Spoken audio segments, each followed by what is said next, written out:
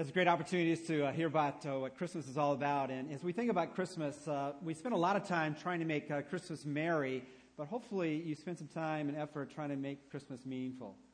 And as you think about Christmas, one of the greatest questions to ask yourself is what are you looking for this Christmas? I was reading about this one particular family, and they were doing a lot of different things, and one of the traditions they had for each Christmas is on Christmas Day, amidst all the other things they did, they would bake a cake and put some candles on it, and as they came to a particular point in the day, they would sing happy birthday to Jesus. And as they were doing that, they finished off their particular Christmas experience, and in the evening, some neighbors came over, and they asked one of the little boys in the family, he was about 5 years of age, and they asked him the question, Timmy, did you get everything you wanted at Christmas? To which he replied, no, but that's okay, it really wasn't my birthday anyway. As we think about Christmas, what is it we really want at Christmas? And do we really want God to speak to us? That's really what the theme of the whole Christmas musical was this morning. And as you think about Christmas, it's all about a person. It's all about that person named Jesus. And who is this Jesus, the Christ? He came, he lives, he died, he rose again. He saves, he heals, he hears, and he speaks. But as we think about God speaking, we have to somehow get through all the Christmas noise. And we want to hear his voice more than the bells that ring, more than the carols we sing, more than any other thing. We want God to speak to us. And really, as you listen to the music this morning, it really all was summarized in one of the particular selections about God speaking, and speaking very specifically. If God were to speak to you, what would you want him to say? Would you want him to be able to communicate to you what he could give to you? Give me peace. And as you think about him speaking to you, would you really want him to speak to you and tell you the truth? And then thirdly, would you want it to be such a personal communication that could call you by name? This is not going to be a long message, but I just want to share with you a few things around that whole idea and reality of God communicating, speaking to you. God does want to give you and me peace. There's a verse in the Bible, and I think it's on your outline if you have a bulletin, or it might be up on the screen a little bit today, but in 1 Corinthians chapter 1, verse 3, it says, grace to you and peace from God our Father and the Lord Jesus Christ. What's interesting about that particular verse, that particular phrase in God's Word, is it's repeated. In fact, I could just say it 12 more times. Grace to you and peace from God our Father and the Lord Jesus Christ. Grace to you and peace from God our Father and the Lord Jesus Christ. Grace to you and peace from God our Father and the Lord Jesus Christ. If you're in a classroom setting and a teacher says something once, it might be important. They say it twice, you better make sure you got it written down. If he says it 3 or 4 times, you've got to make sure you realize that's going to be on the test.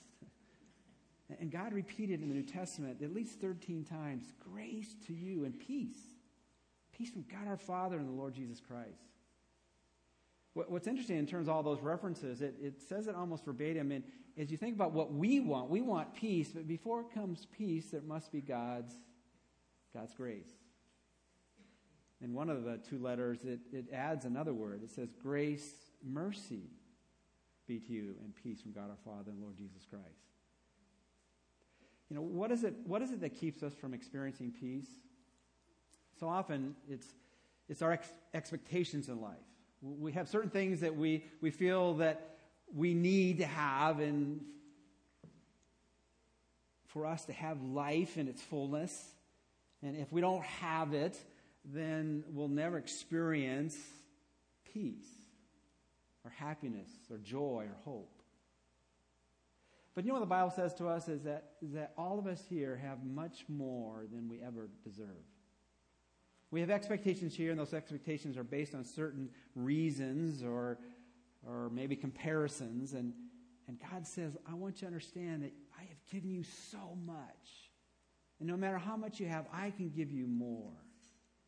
And that's why Jesus came. He came at Christmas so that we could get what we don't deserve, which is his love, which is his peace. And mercy is the other side of it, is that we need to realize that God, in this great love for us, doesn't want to give us what we do deserve, which is his judgment. And that's why Jesus, who went from the cradle then to the cross, took on the penalty for our sins. And we'll never understand Christmas unless we understand a little bit about Easter. That Jesus came and he died. He died in our behalf, graciously and with all of his mercy, so that he could give us peace. You know, what is peace? In your outlines this morning, I put down this familiar passage to some of you, John 14:27, which says, "Peace I leave with you, my peace I give to you. Not as the world gives do I give to you. Do not let your heart be troubled, nor let it be fearful." So often people define peace in this world, it's the absence of conflict or hostility. And we can see that on a personal level or in a family or in a nation-to-nation evaluation. Are people at odds? Or are they enemies with each other? And if we're looking to this world to somehow bring us the absence of conflict or hostility, it's not going to happen. In the 20th century alone, 230 million people died because of war. More than any other year, not only any other year or decade, but any other recorded part of history. Add up all those years and did not add up to the 230 million that died in the 20th century. Even though we had the League of Nations and later the United Nations, all dedicated for the purpose of bringing peace, man cannot bring man peace. But that's why Christmas came. It says, "Glory to God in the highest, peace on earth, and good will toward men, in whom he is well pleased." So when we cry out, "God, speak to me, give me peace," we're asking God to give us what only he can give. He can only give that which will not trouble our heart. It will not cause us to be fearful. Sometimes we understand a word by what it is not as much as what it is. What is not having peace? Your life filled with fear and being troubled. And that word trouble actually in the language of the New Testament means to be confused. Not really knowing what's going on, can't quite figure it out, can't make sense of it. And isn't that what much of life is? We can't explain why things happen. But God says, even in the midst of things you cannot explain, which would bring natural troubleness to your heart and even fear, I will give you peace, not in the midst of no conflict or no hostility, but right in the middle of it. Peace I give you, not as the world gives.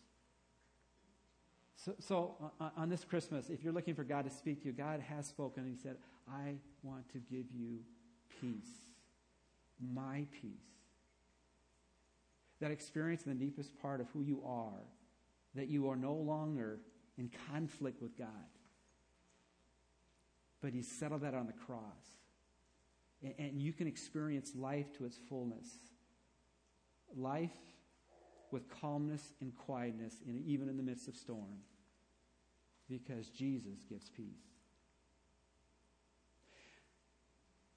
But as we ask God to speak, we not only want him to give us peace, we want him to tell us the truth. And really, if this is not the truth, what the choir's saying and what the Scripture teaches and what preachers preach, then we don't want to hear it. Remember that classic film, A Few Good Men, and you have that courtroom scene, and it's cried out, "Well, what do you want?" "I want the truth." And the response, like, "You can't handle the truth." Can I submit to you that if we don't have truth, we can't handle anything? Because if this is just wishful thinking, then we're wasting our time here. But if this is true, we want to run to it. We want to run to it. Now, the Bible says a number of different things about truth. Jesus, in some of his more familiar statements, said this. Jesus was saying to those Jews, those whom he had come to rescue, who had believed in him, "If you continue in my word, then you are truly disciples of mine. And you shall know the truth, and the truth will make you or set you" what? Free. Don't you want to be set free this Christmas?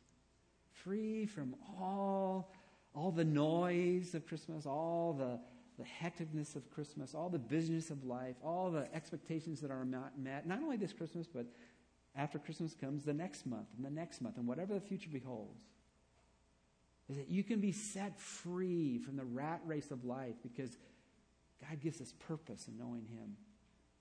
You can be set free because Jesus came to set you free.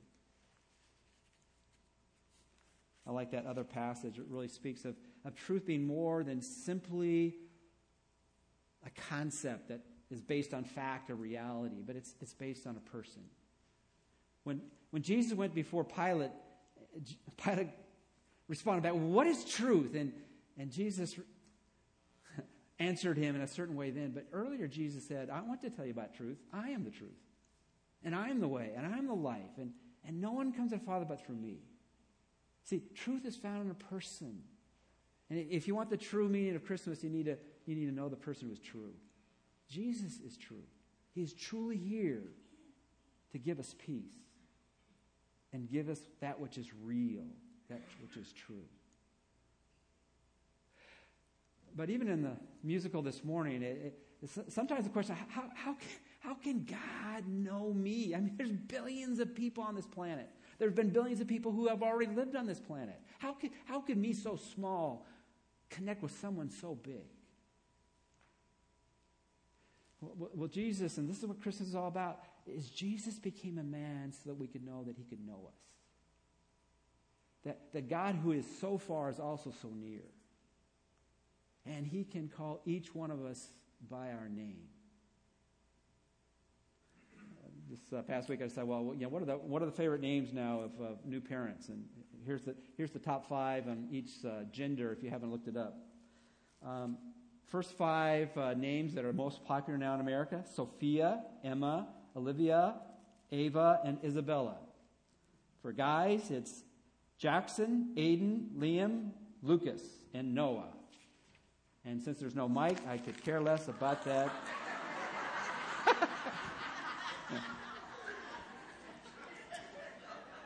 I just want to let you know Mike has been the historical favorite name of all time. But, it's kind of popular now to give a name that no one else has for your child. You want it to be unique. You want it to be special. But whether you have a kind of a unique special name or a common name like mine, how can God somehow discern everyone who's on this planet and know us personally? And that question that comes to our mind, Jesus answered. We have this in the record in the Gospel of John. To him the doorkeeper opens, and the sheep hear his voice, and he calls his own sheep by what? By name. And he leads them out. I am the good shepherd, and I know my name, and my own know mine, know me. Even as the Father knows me, and I know the Father, and I lay down my life for the sheep. See, the message of Christmas is that God is speaking. And He's speaking to each of us. And He wants us to know that He has a gift for us this Christmas. And that gift for this Christmas is to give us peace. And if you've never known Him, He wants you to open up your life and your heart and say, God, I want to know you. Jesus, come into my life, and I want to come into your life and follow you. And you experience that peace for the very first time. And if you already know Him, and really, if you're honest today, you're not really marked by that peace that passes understanding, that peace that is not as the world gives. God is simply saying to you, you need to, again, experience my grace and mercy in a fresh way. Realize I am the one who gives you much more than you deserve. And I rescue you from that which you do deserve because I love you. God wants to give us all peace this Christmas. And I want you to understand that this is not wishful thinking. God tells us the truth. This is not just a fairy tale. This is not a myth. It's not a fairy tale. It's not a myth. It's rooted in reality. And that even in a crowd this size, God knows every one of us by name and all that we're going through. But you need to look to Him for these gifts. I was just reading a true story, and I close with this. I was reading a story that actually, after I read it, I said, this doesn't sound like it really happened. And then it had the byline, a true story.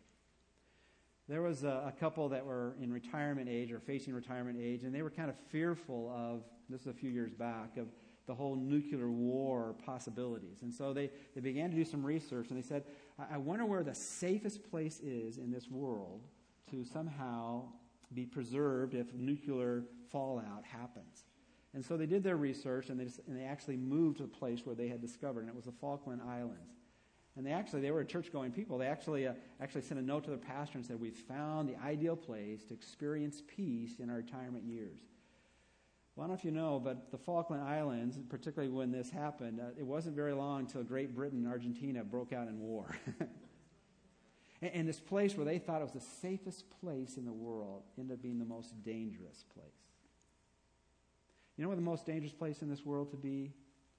Apart from the message and the person of Jesus Christ. Because if you have Him, you have peace. You have the truth.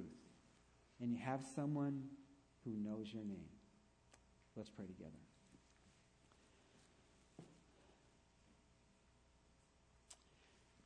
Father, as we pray to you, you invite us to talk. Talk with the one who created everything, who holds this universe together. And as we think of the power that manifested in bringing all things into existence, that even in the midst of that, the one who is the creator and the God of this universe loves us so much that He broke into history with His Son, Jesus Christ, that we could know Him. And Father, there might be someone here this morning that really has not experienced the Christ of Christmas. And I'd simply invite that person this morning to say to you in honesty and in faith, I want to trust in you. I want you to come into my life and make me a new person on the inside. I believe you are the truth, and you are the way that I can know and be with God forever. I give you my life. I want to follow you. And when someone prays that prayer and really means it in the heart, then you'll answer that prayer and they'll become a new person in Christ. And for us who have maybe heard that story and have even made that commitment, and somehow right now we're kind of far from you,